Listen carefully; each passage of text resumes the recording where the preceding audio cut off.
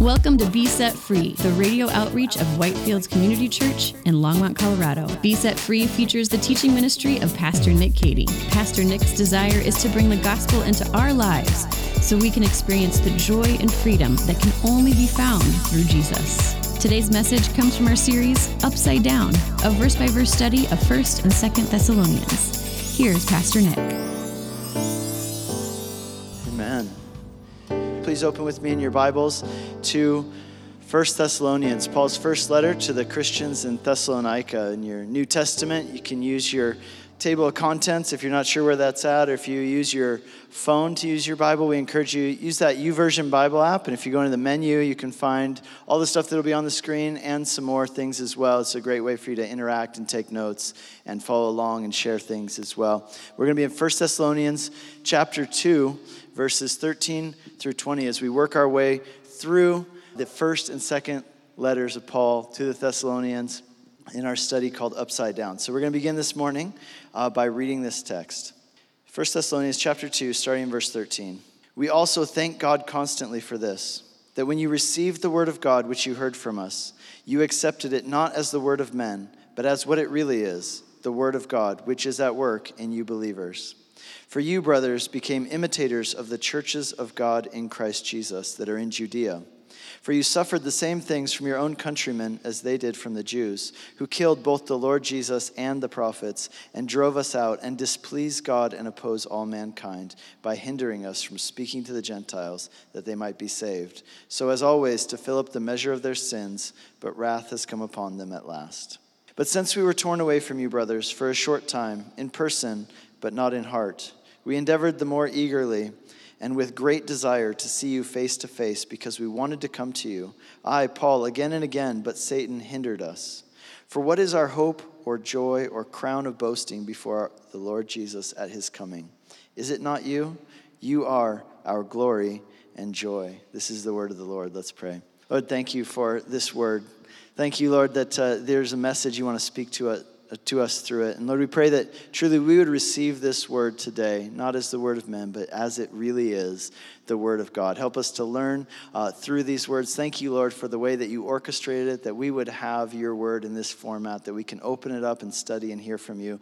Lord, may we have not just eyes to see and ears to hear, but may we have hearts that are receptive and that respond to your word. And help us, Lord, that we would be doers of your word, not only hearers. And we pray that in Jesus' name. Amen. Hey, so how many of you guys have somebody in your life whom you would like to influence? I'm guessing that you don't have to raise your hands, which you didn't, so it's okay. So anyway, how many? I know that you all do, okay? You all have somebody in your life who you want to influence. Maybe there's something you really love, right? Something you've discovered and you love it, and you want other people you know and care about to discover that thing because you know that they would benefit from it. And so what? You want to influence them. Of course you do. Or maybe there's somebody in your life you know who is not doing very well in some aspect or area of their life, and you want to influence them because you love them, because you care about them. See, when it comes to influence, we could look at Paul the Apostle and we could say, without a doubt, one of the most influential people who has ever lived in all of history. He was the missionary who brought the gospel not only from the Middle East into what's now modern-day Turkey, but he brought it into Europe, and we know that the rest is history. Historians, sometimes they make lists, and oftentimes they'll list Paul the Apostle as one of the top 5 most influential people who has shaped history as we know it today. And of course, number 1, I don't need to tell you this, you know it, it's Jesus himself. But here's the thing, it also wouldn't be right for us to give Paul too much credit, right, and put all that on him. Because the truth is that he didn't influence the Roman Empire for Christ and the gospel on his own. See, the early Christians as a whole, they spread the gospel around the world, and they exercised an incredible amount of influence. That's what we're really talking about right now, is influence on people in their time, and that trickled down to us throughout history. And they were so influential, in fact, in their day, that it says in Acts chapter 17 that when they came to the town of Thessalonica, right? We're reading the letter to the Thessalonians. When they came to the town of Thessalonica, these Christian missionaries, the people there said this, and this is what's written. It says this. They said, "Those people who have turned the world upside down have now come here also." You know, our church, Whitefields, we have a vision statement. It's a statement of why we exist and what we exist for. And here's what it is. It says this: we exist to build and foster a passionate, engaged, and spiritually healthy Christian community. Why? To influence and bless Longmont and beyond. See, here's the thing. I believe that all of us, if we're honest, will say we want to influence people. And I want to tell you, I don't think that that's a bad thing if you want to influence them for a good reason. In fact, I would argue that if you love someone, then of course you want to influence them. You will naturally want to influence them. See, the opposite of love is not hate. You know what the opposite of love is? Indifference. It's apathy. It's when you don't care at all about a person. You don't care about what happens to them. You don't care about their state of being or their destiny. You know, if you're angry at someone, at least you care, right? At least you're emotionally involved. You care about their opinion. You care about their actions. You're having an emotional reaction to it. They're still taking up space in your head. But the ultimate expression of not loving someone is when you're completely indifferent, is when you're completely apathetic and you don't care. And therefore, to love someone is to care about them and to want what is good for them. And so inevitably, we are going to be people who in different areas of our lives want to influence people in one direction or another. And the question is this: as we look at the early church, we see that these are people who turned the world upside down in their generation. The question is, how did they do that? What made them so effective? I mean, think about this. They really had not much going for them, right? They had no power. They had no money. Many of them were refugees, right? They had to flee their home countries because of persecution. They preached a message that was highly unattractive. Now, really, I want you to understand how unattractive it was. Paul himself is talking about the gospel in 1 Corinthians, and he says, you know, if I'm honest, the gospel is an offense to the Jews, and it's a laughingstock to the Greeks, right? Like, this message they preached was basically this: there was a Jewish carpenter who was actually God on earth. And he was put to death on a cross, and he rose from the grave 3 days later. And the only way that anybody can be saved is by believing that those historical events can save a person. The Jews were offended by that. They were offended by the idea that anybody who's a human being would claim to be God. They found that blasphemous. And the Greeks didn't really have a problem with that. They had a lot of stories about, God's coming down to earth. But for the Greeks, they found the whole idea ridiculous, because they found it ridiculous to think that historical events could bring salvation. See, the Greek people thought that salvation was a state of mind. It was a matter of changing the way you think. It's all about your mindset. But no, the gospel came along and said, first of all, this man, Jesus, he was God come to us to save us. And these historical things that he did are what saves us. See, Christianity came around with a message that was highly unattractive. They told everybody, right, that you are sinners and you need to repent and put your faith in this man, Jesus, in order to be saved. And people, understandably, hated that message, right? Everywhere we went, we could see how much they hated it. Like, mobs were formed everywhere they went and chased people and tried to kill people and conspired and persecuted, right? And yet the gospel, in spite of all these things, the gospel went forth and Christianity spread, and it changed the world. And it's still changing the world. The gospel, by the way, is still considered to be highly offensive, highly unpalatable. It's considered laughable by some. And yet, even today, Christianity continues to grow and change lives. Time magazine sometimes puts out these special issues about once a year where they say, these are the 25 or so most influential people in the world or in the United States. And whenever they do that, I find it interesting that when you begin to read the article, they always say there's a difference between power and influence. There's a difference between power and influence. Now, I'll point out, these aren't necessarily the most powerful people in America or in the world, but they are the most influential. See, the difference between power and influence is that power changes people from the outside, but influence changes people from the inside. So power changes from the outside, influence changes from the inside. When you've got power, whether it's money or political power, or if you're a boss or if you're a parent, right, you can tell people to do things or else, right? Or else you're going to take something away from them that they want, or else you're going to do something to them that they don't want you to do to them, that they're not going to enjoy. And so in other words, you can change people's behavior, but the way you're doing it is through coercion, right? You're changing people through coercion. That's power. But with influence, what you're doing is you're changing people from the inside. You're affecting the way that they think, the way that they feel. You seek to change their views. And therefore, when people change because you've influenced them, they change because they want to, not because they were forced to. And we should admit that, hey, it's really actually only when you change somebody from the inside out that they've actually changed, right? Because if you change through coercion, then when that coercive force is no longer around, that person's going to go back to doing what they were originally going to do. But when you change someone's thoughts and it's actually they want to change, that's real change. Only changing people from the inside, their heart, their mind, their desires, that's the only real kind of change. And so, as people who love other people, and therefore as people who endeavor to influence people and the world for good, the question is this: what was it about these early Christians that made them able to do this so well? Now you might say, well, hey, look, it wasn't those guys who changed anybody. Nobody can change people. Only God can change people.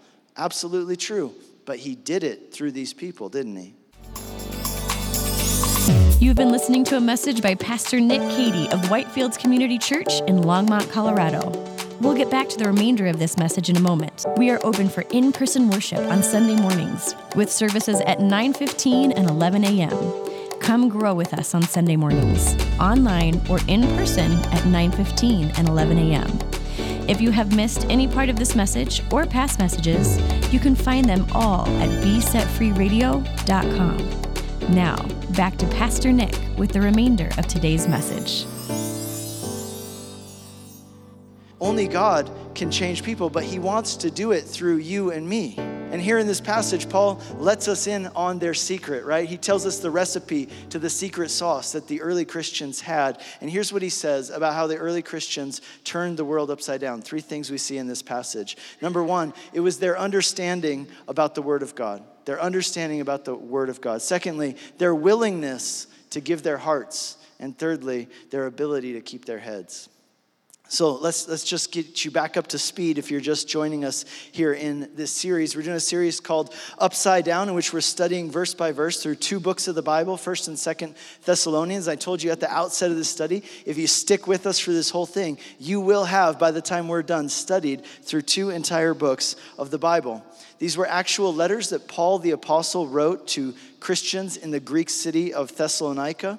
Paul had started this church himself on his second missionary journey. But after only a few weeks of being in Thessalonica, and things were going well, things were going great, but Paul ended up having to leave the city prematurely, chased out of town by an angry mob that wanted to kill him. And since that time that Paul left, he had not returned to Thessalonica. So he had left after just a couple weeks, and he hadn't returned. Now, Paul had sent someone to Thessalonica to get a report of how they were doing. We're going to talk about that next week. And this letter is really a response to that report that he got. But Paul himself had not returned to Thessalonica in person. He hadn't gone there himself. And some of the Thessalonians, they were kind of bothered by that, right? They said, why hasn't Paul come back to visit us? Doesn't he love us? Doesn't he care about us? I mean, he said so much, all this talk about loving and caring about us and caring about our hearts. And, he's going to keep in touch and all this. But did Paul lose interest in us? Did he just move on to bigger and better things and he just doesn't care about us anymore? Paul is going to answer that issue here in this section. But he begins by saying this in verses 13 and 14. He says, "We thank God for you constantly for this, that when you received the word of God, which you heard from us, you accepted it, not as the word of men, but as what it really is, the word of God, which is at work in you believers." How did the early Christians turn the world upside down in their generation? Well, a large part of it had to do with this. Number 1, their understanding about the Word of God. See, the early Christians knew that what they had to offer to people, what they could provide, what they could give people to help them was not a social gathering, nor was it a forum for religious rituals. No, those things all existed in other places. No, what they had to offer people uniquely was the Word of God. And what people needed, they realized, In order to grow, in order to change, what people needed desperately was the Word of God. See, for us as a church, the reason why we put such a big emphasis on studying the Bible here on Sunday mornings and in classes throughout the week and in small groups, why? Because we believe that the Bible is the Word of God. It doesn't just contain some of the words of God. It is the very Word of God. I love this passage in Isaiah 66, verse 2. Let me share this with you. Isaiah 66, verse 2, it says this. But this is the one to whom I will look, he who is humble and contrite in spirit and who trembles at my word. Just let those words settle in your mind. Who trembles at my word. God says, this is the person to whom I will look. Other translations say, this is the one whom I will bless. The person who is humble, the person who is contrite, right? You don't think too much of yourself, nor do you think too little of God, and that makes you contrite. It makes you weep over your sins. And he says, and that person who trembles at my word. Friends, I just want to challenge you to set your hearts on being those kinds of people. Be those kinds of people who say, I want to be a humble person. I want to be a contrite person. And I want to be a person who trembles at the word of God. Because look at how God treats these kind of people. It says that he looks upon them. He blesses them. What does it mean to be a person who trembles at the word of God? It means that we approach God's word with a sense of reverence, with a sense of awe, with a sense of expectancy. We're like waiting on the edge of our chairs with pen and paper in hand because we believe that this is God's word and it's alive. See, as Hebrews chapter 4, verse 12 says, we believe that the word of God is living and active. It's able to cut to the core of who we are. It's able to dissect us and see what's really going on below the surface.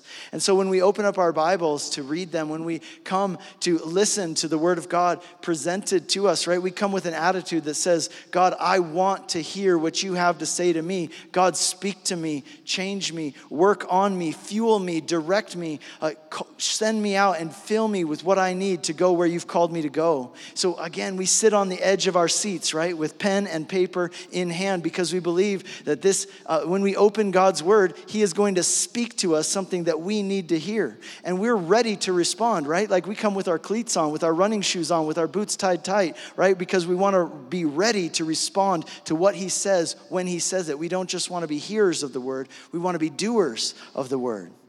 The New King James translation puts this verse in this way, which I think is important. It adds a bit of nuance. It says this, the word of God, which effectively works in you who believe. Effectively works in you who believe. How does it effectively work? Well, the Bible talks a lot about what the Bible does and how it works, right? So I love how the psalmist puts it in Psalm 19. He says this, the law of the Lord is perfect, reviving the soul. That's what God's word does. It revives the soul. Secondly, he says, the testimony of the Lord is sure, making wise the simple. The precepts of the Lord are right, rejoicing the heart, and the commandment of the Lord is pure, enlightening the eyes.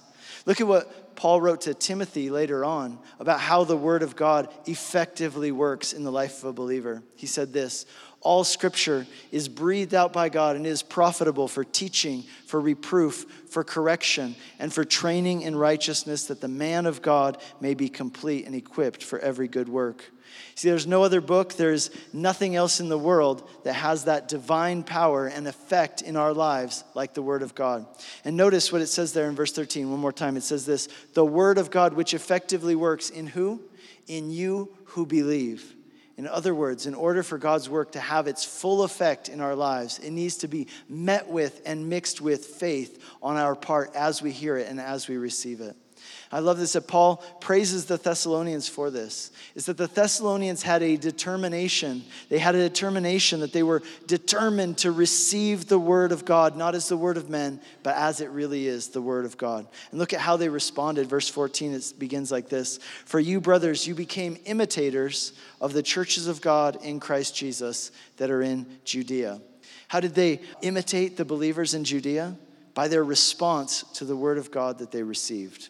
Now imagine this. I mean, think about it. If one day you're standing outside and the clouds just split and God speaks in an audible voice and says, John or Mary or whatever your name is, and then he tells you something or he gives you instruction, how would you respond to that? Well, of course, you would be in complete awe. You'd be blown away. You wouldn't be able to believe it, that God had spoken to you. And then, of course, you would probably most certainly do what he said because it had come to you in this way. God himself had spoken to you.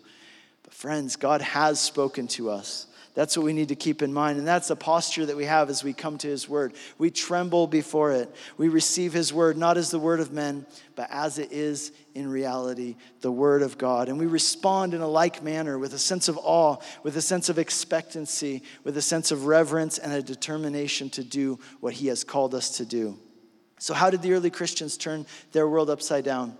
How did they have such a massive impact and influence on people in their day and age? A major factor was the way that they responded and understood the word of God. They understood that the word of God is what people needed. It was the only thing they had to offer people, which would be of any real help or substance, and they themselves expectantly received it and responded to it. And I would say this, may we have that same attitude as well. May we be people who tremble at the word of God. The next thing we see in this section, another factor in how the early Christians were able to turn their world upside down, is their willingness to give away their hearts. Their willingness to give away their hearts. Look at what Paul says in verse 17. He says, "Since we were torn away from you, brothers, for a short time, in person, not in heart, we endeavored the more eagerly and with great desire to see your face." He says, we were torn away from you. That phrase, torn away, it's sometimes translated in some of your Bibles as bereft, right? Which means to lose a loved one, right? It's a phrase that we use when somebody dies, or when, let's say, a child is taken away, ripped away from their parents, either by death or by force. It means that Paul was grieved that he had to leave them. It was a similar feeling as when a loved one dies and is taken away from you. And he says there in verse 17, we had great desire to see your face. This is interesting. This word that's translated great desire, it's one word in the Greek, and it's a very interesting word. And here's what it is. It's the word epithemia. Epithemia. Whenever you see the word epi in Greek, it means like mega, like big time, right? It's like a very emphatic thing. So it's saying great desire, right? Or we could translate like mega desire. But what's so interesting about this word is that, did you know this? Literally everywhere else it's used in the Bible, it's translated lust. Weird, right?